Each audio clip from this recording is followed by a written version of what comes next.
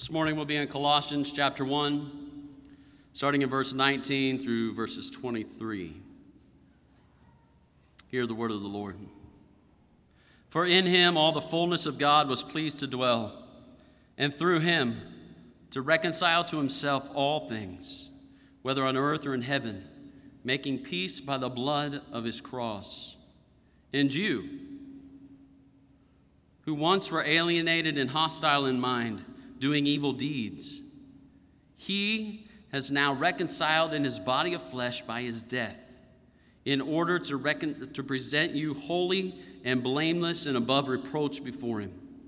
If indeed you continue in the faith, stable and steadfast, not shifting from the hope of the gospel that you heard, which has been proclaimed in all creation under heaven, and of which I, Paul, became a minister.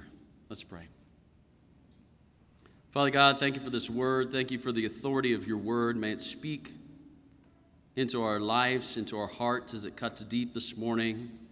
Maybe it assaults our soul. As Pastor Wayne brings the message, I pray that our hearts are open, our minds are open, our ears listen as we hear from the word of God this morning. May it transform our lives, that we might walk in a way that is pleasing and in a manner that is worthy of our Savior, Jesus Christ. Amen.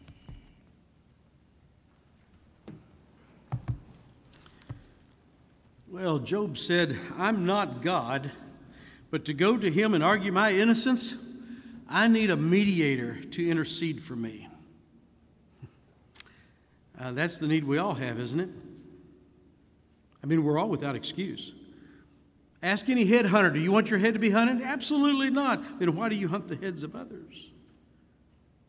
See, we inherently know from the conscience instilled within us, none of us are righteous. No, not one. That's Romans 3:10. We're all guilty. We're all guilty. And you know what? There is no way that we can remove that guilt. We need a mediator. Now, should we think that the basics that Paul covers in this letter are not all that important? I received an email this week from a precious lady in our church. Precious lady. And she's heartbroken because she said that her brother and his wife, who grew up in the church and who believe in God, no longer believe, though, in Christ. A pastor convinced them of that. A pastor? I mean, to do that, I got to thinking, this guy had to ignore 355 Old Testament prophecies that were fulfilled with 100% accuracy in the life, death, burial, and resurrection of Christ. And not only that, he had to deny the rest of the veracity of Scripture. All the eyewitness accounts of the miracles that Christ did. I mean, he made the blind to see, the lame to walk, the deaf to hear. He made the wind and waves to obey. We even fed 25 to 30,000 people on 2 separate occasions, once among the Jews, once among the Gentiles, and did it by creating food on the spot. He even called forth the dead, and their spirit returned from the unseen abode of the dead to their body. Who else has an authority to do that? This guy had to deny all of that in addition to explaining, and I would love to hear this from him. How do you explain the resurrection, how the resurrection transformed the lives of cowards who would be so bold they will die for the truth that they saw? They saw it. How do you deny the eyewitness accounts of the enemies of Christ? I mean, they verified his death, burial, and resurrection. They witnessed the transformation of his disciples. They saw how they could not be stopped, even under the threat of torture and death. How do you do that? How do you explain away the conversions of both Jews and Gentiles, including a politically driven Pharisee named Saul of Tarsus? How do you explain that? I would love to talk to this guy to find out why he called Christ a liar, why he denies the eyewitness testimony of thousands in the first century. Yes, I understand that some people may die for what they think is the truth. But are you telling me that all those Christians endured the torture they received and the death that came to them because they knew that it was not the truth? Really? You know, at the heart of every man's salvation is this issue of Christ's deity. If he is not fully God and fully man, folks, we are without hope. Without hope. Now, there were people that would later be known as Gnostics in that day. I mean, this was in the infancy of Gnosticism, that people were beginning to formulate their theories in that day, much like we have people who formulate theories today, that said, you know, we know that God is holy. How do you know that? He's eternal. How do we know that? Because he created. If there were any chink in his armor, he would not be holy. So we know that God is holy, okay? God is holy. So then how could a holy God create a world that is by nature evil? Well, he can't. And therefore, their theory went like this. He created lesser gods. Who created lesser gods? Who created lesser gods? Who created lesser gods? Until you got down to the demiurge. The demiurge. Who's so far down the line, he's evil, and he's the one who created the universe. Boy, that's quite a theory, isn't it? And so they claimed that the totality of all these emanations that have come from God, the totality of all of those are the fullness of God. And they had a word for it. It was called pleroma. Pleroma. And Paul takes that word, pleroma, and he uses it to beat them like a stick. The totality of God, he said. The totality of God, the pleroma of God. You want to know about the pleroma of God? All his divine power, all his eternal attributes. The totality, the pleroma that you're talking about, dwells in Christ, who was, is, and will always be the icon, verse 15. The incarnate presence of him who is invisible, the creator of all things, visible and invisible. And why did it please the Lord to have all the fullness of his deity dwell in the incarnate Christ? Why is that? Well, it's through him that reconciliation is accomplished. He is the creator of all things, visible and invisible. So the width of his reconciliation is the width of his creation. All things, whether on earth or in heaven. So the question is, well, how? How is he going to do that? You see what the verse says? By the blood of his cross. By the blood of his cross? Gnostics believed that matter was evil. So the very idea that God, who is holy, would become man and die on a cross, that's sacrilegious. Now let me ask you, what militaristic religion was born out of this notion that Christ cannot be fully God? He can't be. What religion was born out of that? I'll give you a hint, 7th century A.D., culminated in 611. What religion was it? Islam. Now this pastor that convinced them that Christ was not God agrees with Islam. You know, the Lord promised back in Genesis 3 at the time of the fall that he'd send one from the seed of woman. The reconciler, the mediator, will not come from Adam's seed like the rest of mankind. He can't come. He can't. He's got to be fully divine if he's going to satisfy the just wrath of a holy God. He has to be. And so being eternally divine, he will enter humanity, the Lord said, for the purpose of reconciling fallen men with their Creator. and the process that he will use. In that process of crushing the serpent's head, the one who introduced all of this selfish, arrogant nonsense that is in rebellion to God and his word, the one who introduced that to the human race, when this mediator comes and crushes his head, the means that he uses will result in his heel being bruised. Right there in Genesis 3, the Lord is talking about the crucifixion. So the Lord reveals in his word. How does he give you life? Life is in the blood, isn't it? If your blood stops circulating through your body, you are dead. Life is in the blood. That's how he created us. So it's by the shedding of blood, he brings new life to those who are spiritually dead. And he will send a mediator who will accomplish this. Genesis 3:15. Now, to prepare us for this, to prepare all mankind for this, when he calls a people out through whom he's going to speak to the world, he calls them out of their bondage in Egypt, right? He's taken them through the wilderness. What does he give them? He gives them his word. His word is a reflection of his holiness. But that's not all. Because when you read his word, what do you see? You see yourself as a sinner, right? Oh my goodness.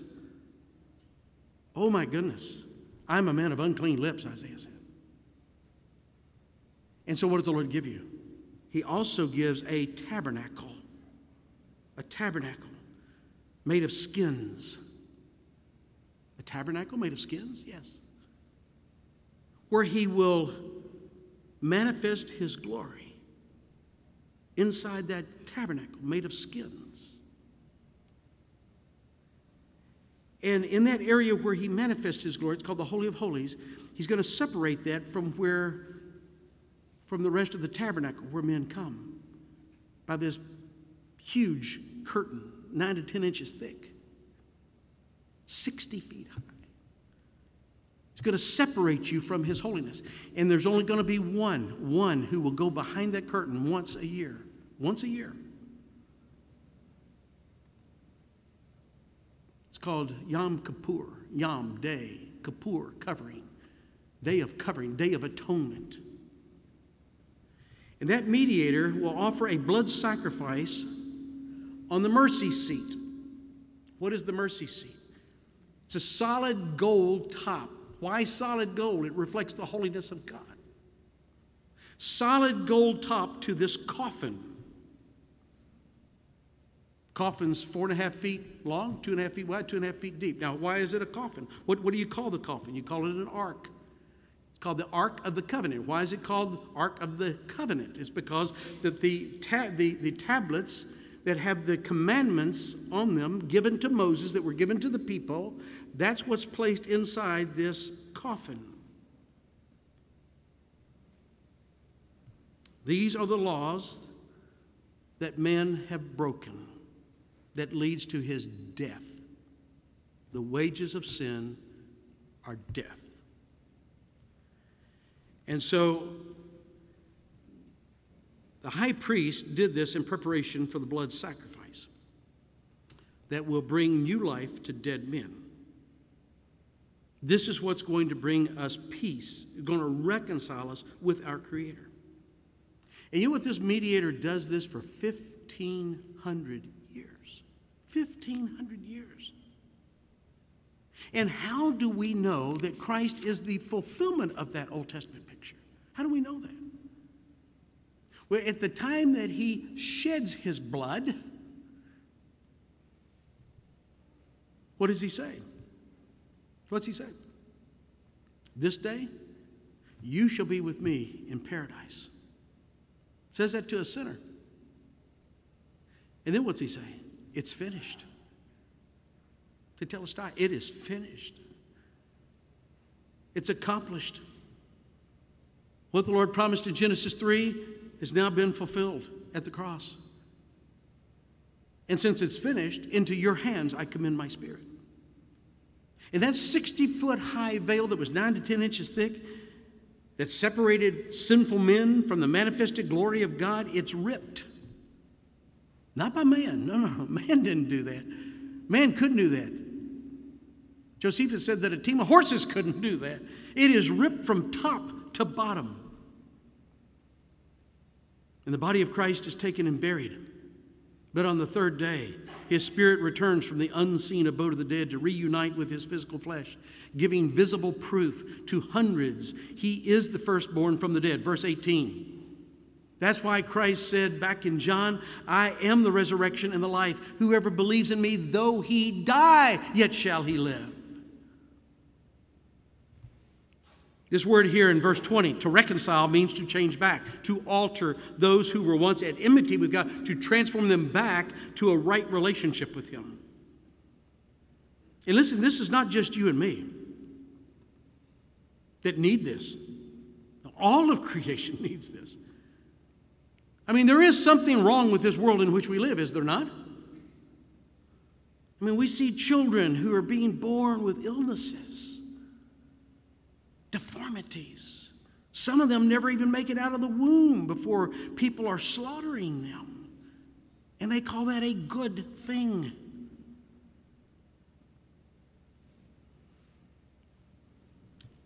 Others who are trying to do what is right are told that they are bad people. They're bad. They're threatening.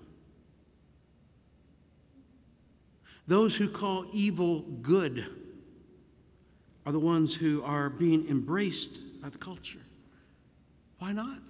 Why not? It's a fallen culture. Why wouldn't they embrace them? And we're seeing people be hostile with one another. And they're trying to make you feel guilty if you don't go along with their moral attack on our children. I received another prayer request this week. Attached was an article that revealed that Fisher-Price, you know what Fisher-Price is? The toy company, the ones that make the toys of trucks, the toy cars, the baby dolls, and so forth. They're producing a new series of toys promoting RuPaul's drag queen program. I don't watch regular television, so I didn't even know such a thing existed. What is wrong with these people? And it's not just people. I mean, the whole creation is a mess. That's why rivers overflow their banks. That's why weeds are growing in my yard. Why? Cursed is the ground because of you, Adam. In pain you shall eat of it all the days of your life. Thorns and thistles it shall bring forth for you. By the sweat of your brow you shall eat. Genesis 3, verses 17 and 19. You understand the world that we have is not the world the Lord created for Adam. The world we have is under the curse of sin. At the cross, Christ wore a crown of thorns. Why? The curse. Now, Paul speaks of the future glory of the earth in Romans 8. He says, it shall be set free from its bondage to corruption. That's good news. When will that happen? At the return of Christ. This one who died and rose again one day brings nature back to what the Lord created it to be. Peter said that when Christ returns, the heavens will melt with intense heat. He'll make new heavens and a new earth. So the earth as it is today is not what the Lord created it to be, nor is it what it ought to be, nor is it what it will be one day. You know, Isaac Watts said this very well back 300 years ago when he wrote a hymn based on Psalm 98. He said, "No more let sins and sorrows grow, nor thorns invest the ground. He comes to make his blessings flow far as the curse is found." As far as the curse is found. What comes next? Joy to the world. The Lord is come. Let earth receive her King. That wasn't written to celebrate the incarnate arrival of Christ. That was written to celebrate the parousia, the second coming of Christ. So what does Paul mean, whether on earth or in heaven? In heaven? What's it mean, in heaven? Do you realize there are some things in heaven as a result of the fall that will cease at the return of Christ? Why? Because of his work of reconciliation. Well, like what? Well, let me give you an example. In the book of Job, remember how Lucifer accuses him of loving the Lord only because of how the Lord has constantly blessed him? Revelation 12 says this demonic being is constantly making accusation, day and night, against those who love the Lord, constantly. As a matter of fact, the word Satan means adversary. You know what devil means? Where do you get the word devil? It means false accuser, slanderer. He's called the god of this age. Why? Because in the fallen condition of this world, he's the one who masquerades as an angel of light. He's the one who's behind calling those who do good evil. He's the one who's behind calling evil good. Revelation 12 reveals the truth about him, though. He is the serpent of old. The serpent of old. In Revelation 21, says he will be absent when the new heaven and the new earth are created. Why is that? Well, our sins are covered by the blood of Christ. So this liar, this accuser, this slanderer will have no basis now to bring accusation against us. He's going to receive the just judgment he deserves, as will others who continue to follow him. Now, what about us? How can the Lord be just with Lucifer, with Satan, with the fallen angels? How can he be just with some people and then be merciful with us? How can he do that without violating his holy character? Isn't that hypocritical? Isn't that rather arbitrary? I mean, how is that possible? This is why it pleased the Lord that all the fullness of his being, all of the essence of divinity, dwells in Christ. Why? Because through him, he is the one who reconciles us back to the Creator. Watch this, verse 21. And you who were, notice the past tense there, who were once alienated and hostile in mind, doing evil deed. Man, this is a great verse, isn't it, for total depravity?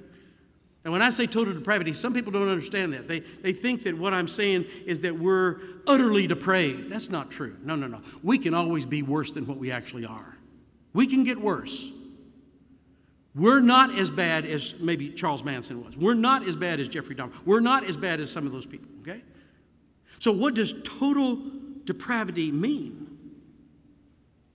Total means that all of us, in our minds, in our will, in our emotion, the totality of who we are was infected by sin at the fall and has come forth from Adam ever since. That's why you have it recorded for you, the reason that Cain killed Abel. This is the reason you have for you all of the stuff that went on at the Tower of Babel, right? It's true of every man. Our nature was such that we were hostile in our minds. We were arrogant in our attitudes. It's not just that we fell short every now and then. No, we were rebels. We were spiritual rebels. And who we were spiritually worked its way out in what we did physically. How we thought revealed our attitudes. How we thought, as a man thinketh in his heart, so is he. It reveals our values. It impacts our behavior. We were all helpless, all hopeless. See, we are not born with a free will. Everybody thinks, oh, we're born with a free will. No, you're not. Adam was created with a free will. But after Adam did what he did, everyone that was born of him has been born with that same selfish, arrogant, rebellious nature. All of us. We're slaves to fallen nature. We're not merely neutral. We're not merely ignorant. We were convinced through our spiritual blindness that we were always right. Not the Bible, not Christ. I'm right. And in the hostility of our minds, we want our way, not His.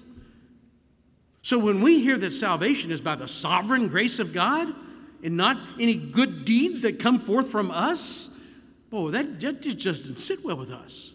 We had a lady who came to a course that I was teaching one time on the attributes of God. And when we got to this fact that man is enslaved to his sin, he's in bondage to it. It is therefore by God's sovereign grace that we are redeemed. See, if you understand your bondage, then the sovereign grace is really good news. It is fantastic news. Now, if you don't understand your bondage to sin, then you don't see yourself for the truth of who you really are. And so now you want to do something from yourself that goes with God's grace. And that was her position. You talk about the sovereign grace of God, man, she got angry. She got hostile right there in class. She said, this is not what I believe. This is not what I've always believed. I said, what church you been going to? She said, I'm going back to it. I'm not staying here. Lady Huntington, I don't know if you recognize that name or not. Her name was actually Selena Shirley, but she married Theophilus, the Earl of Huntington, and so she became Lady Huntington.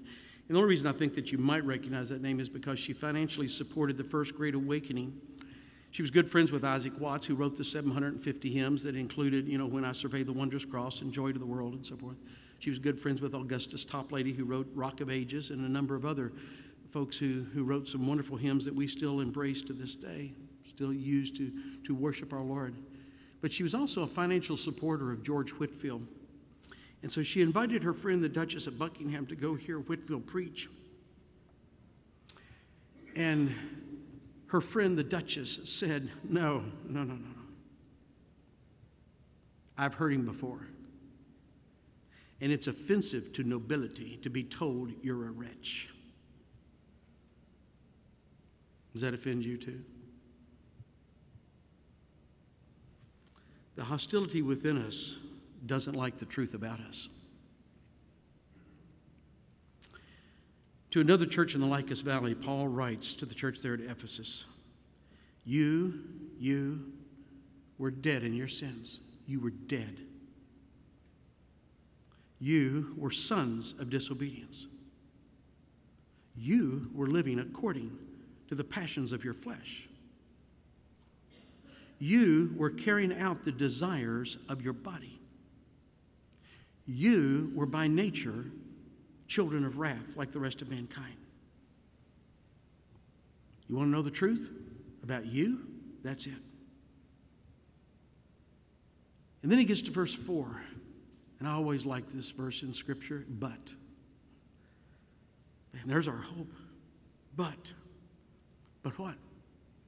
This is all true about me, but what? God being rich in mercy. When you were dead in your sins, He made you alive together with Christ. You can't appreciate the good news of the gospel till you understand the bad news that is the truth about you. To the Colossian church, he says, and here's the process the Lord used for our reconciliation.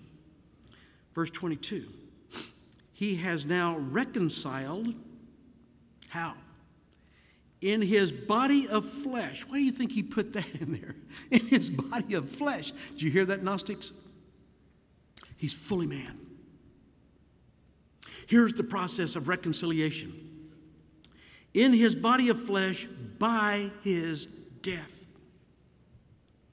How did Adam infect the human race with sin? How did he do it? His rebellion led him to eat from a tree. Was there anything wrong with the tree? No, there wasn't anything wrong with the tree. It was made by a holy God. Was there anything wrong with the fruit on the tree? No, it was very good fruit. Was it good for you? Yes, it was good for you. So why couldn't he eat from that tree? Because the Lord told him not to.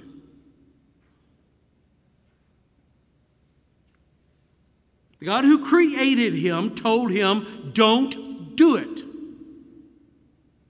The responsibility of man being created in God's image is based on God's sovereignty. Does the Lord have to give him a reason for why he says, that one tree you will not eat from?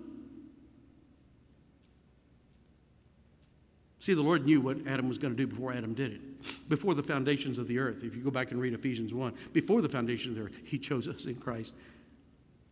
He knew what Adam was going to do. He knew about the fallen race. He knew how he was going to redeem man for his glory, for all eternity. So he says, don't you eat from it. I don't have to tell you why, but don't you eat from it. And then the Lord says in Deuteronomy 21, after he has called out his people from their bondage to sin, after he's given them his law, after he has given them the tabernacle, they're about to enter into the promised land. And in Deuteronomy 21, he says, if a man commits a crime punishable by death, what's crime? Crime is when you break a law that was given by the holiness of God, and it is so heinous. He goes all the way back to Genesis 9 on this. You shed men's blood, your blood will be shed. So what do? You hang him on a tree. Why? Because everybody hanging on a tree is cursed by God. Paul said to the Galatians, Christ redeemed us from the curse of the law by becoming a curse for us. It is written, cursed is everyone who is hanged on a tree. Acts 10, verse 39, they put him to death by hanging him on a tree. That's how they talked about the crucifixion. On a tree. Goes all the way back to the garden. This is the process. Peter put it this way. He bore our sins in his body on the tree. Why? That we might die to sins and live for righteousness. By his wounds you have been healed. 1 Peter 2:24. You know, Isaiah, the Lord enabled him to accurately predict the fall of the southern kingdom to Babylon. And it was dark, dark days back then. I mean, they were getting ready to head into the Babylonian captivity, and Jerusalem is going to be destroyed. The temple is going to be destroyed. The walls are going to be destroyed. I mean, they're going to be held captive there for 70 years. It is not a good time in Israel's history. And so the Lord enables Isaiah to speak to this. And as Isaiah is speaking to them about this, he talks to them, he tries to give them hope by speaking about the suffering servant, the mediator, the one who will come to deliver them, who will reconcile them. And he says this 700 years before the cross. 700 years before the cross. He writes, he'll be led like a lamb to the slaughter. He'll be pierced for our transgressions. He'll be crushed for our iniquities. The punishment that brought us peace will be upon him. By his wounds we are healed. He will justify many by bearing their iniquities. And what was the purpose for all of that? He tells you in verse 22, doesn't he? Look what he says. He has now reconciled us in his body of flesh by his death. Why? In order to, there's your purpose statement. Don't miss this. In order to, why? Present you. Who's the you? Back in verse 21. You who were alienated, you who were hostile in mind, you who were doing evil deeds, will present you holy, blameless, and above reproach before him who is holy. Your past is this. You were alienated. You were hostile. You were engaged in evil. But now, here's your present. You are reconciled by his death in order to, and here's the purpose that describes your future, in order to present you holy, blameless, and above reproach before him.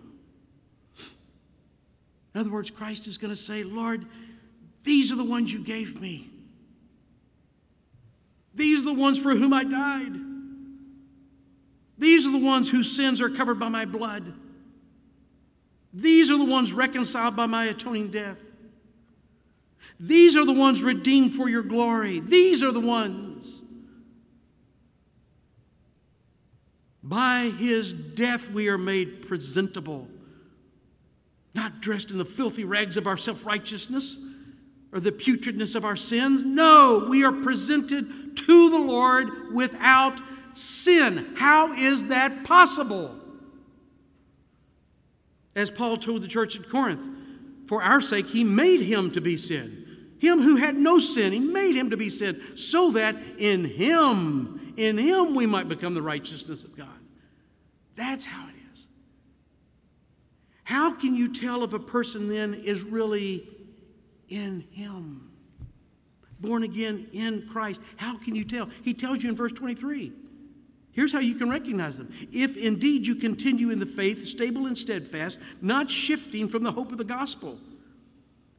In other words, those who are in Christ are going to be orthodox. They're going to be constantly seeking and embracing truth. They're not going to stand up in class and go, that's not what I believe. I don't agree with the Bible. No, I come under the authority of the Bible. Why? Because it is God's word. It's his good news. That's who I am in Christ.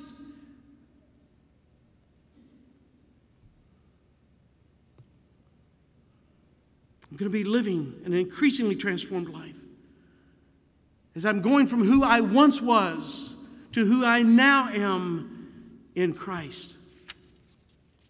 It's a long journey, but a necessary one, because all whom the Lord justifies in Christ by his death, he will sanctify in his word by his Spirit. So whenever I see lingering faults in my life, and you see them too, don't you? Trust me, I hate it more than you do. I hate it. I understand why Paul said, "Oh, wretched man that I am." I agree, Paul. I agree. Why? Well, the DNA of our new birth in Christ is continually producing a family resemblance. It's called the sanctification process. And you know what's frustrating for me as a pastor? Is I don't fully and completely look like Christ yet. And I hate it. But his word is authoritative in my life. It's just that I haven't fully arrived in this sanctifying process. And that's the reason that I have to read my Bible daily. I have to. That's the reason I repent. I want to. That's the reason I pray. It's not to be saved. Christ does that. It's because I want to be more like him. Why? Because that's the whole reason for which I have been redeemed. It's for his glory, right? That's who I am in Christ. You know, Judas had everybody fooled for 3 years. I don't want to be like Judas, do you? Do you want to be like Judas? Self-righteous, religious hypocrite, a fake, a phony. So what are we to do? Well, the first thing he says is you never surrender the hope that you have in the finished work of Christ. Never surrender that. Never, never, never, never. The content of the gospel in Paul's day was complete. And he said, this message did not originate with me. The Lord made me a minister of it. I didn't want to become a Christian. He called me. He converted me. He made me a minister of the gospel. So you see, reconciliation is very personal. Very personal. We don't need to pass through any kind of spiritual slinky to get to God.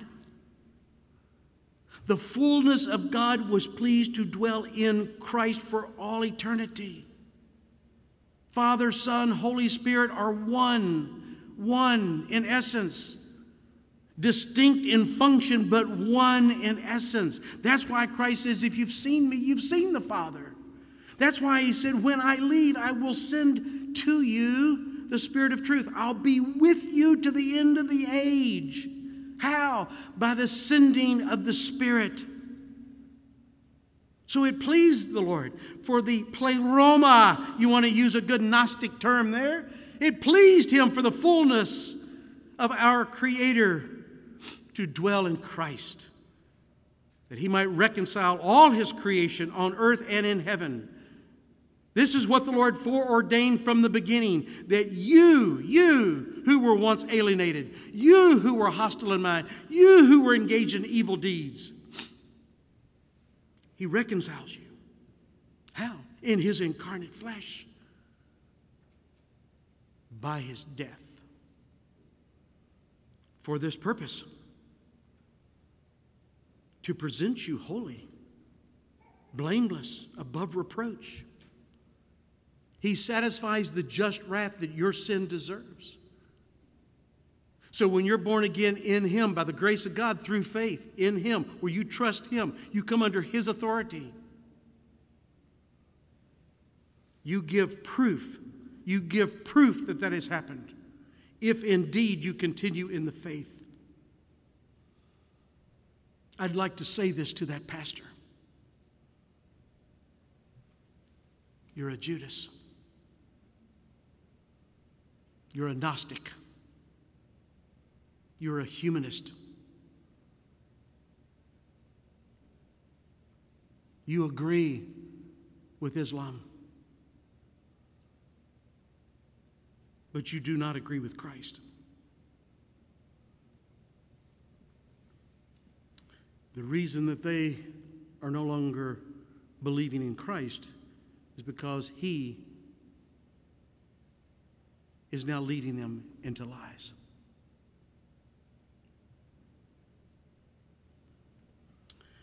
That's not you. In a world filled with hate, you're going to be a people of love. In a world filled with immorality, you're going to be people of holiness, aren't you? In a world full of error, you're going to be people of truth. In a world filled with fear and despair, you're going to be a people of hope. Why? Why will you do that? Well, you only do that if you're a new creation in Christ. Are you? Does this describe you? If you have any questions, you can go to the Connect table, or as Spurgeon used to say, I'll be glad to meet with you in my study. I already have one couple coming this week. I had another family speak with me about it this morning. I also have time for you. I always have time for you. I'll be glad to meet with you. Stand with me as we close with prayer.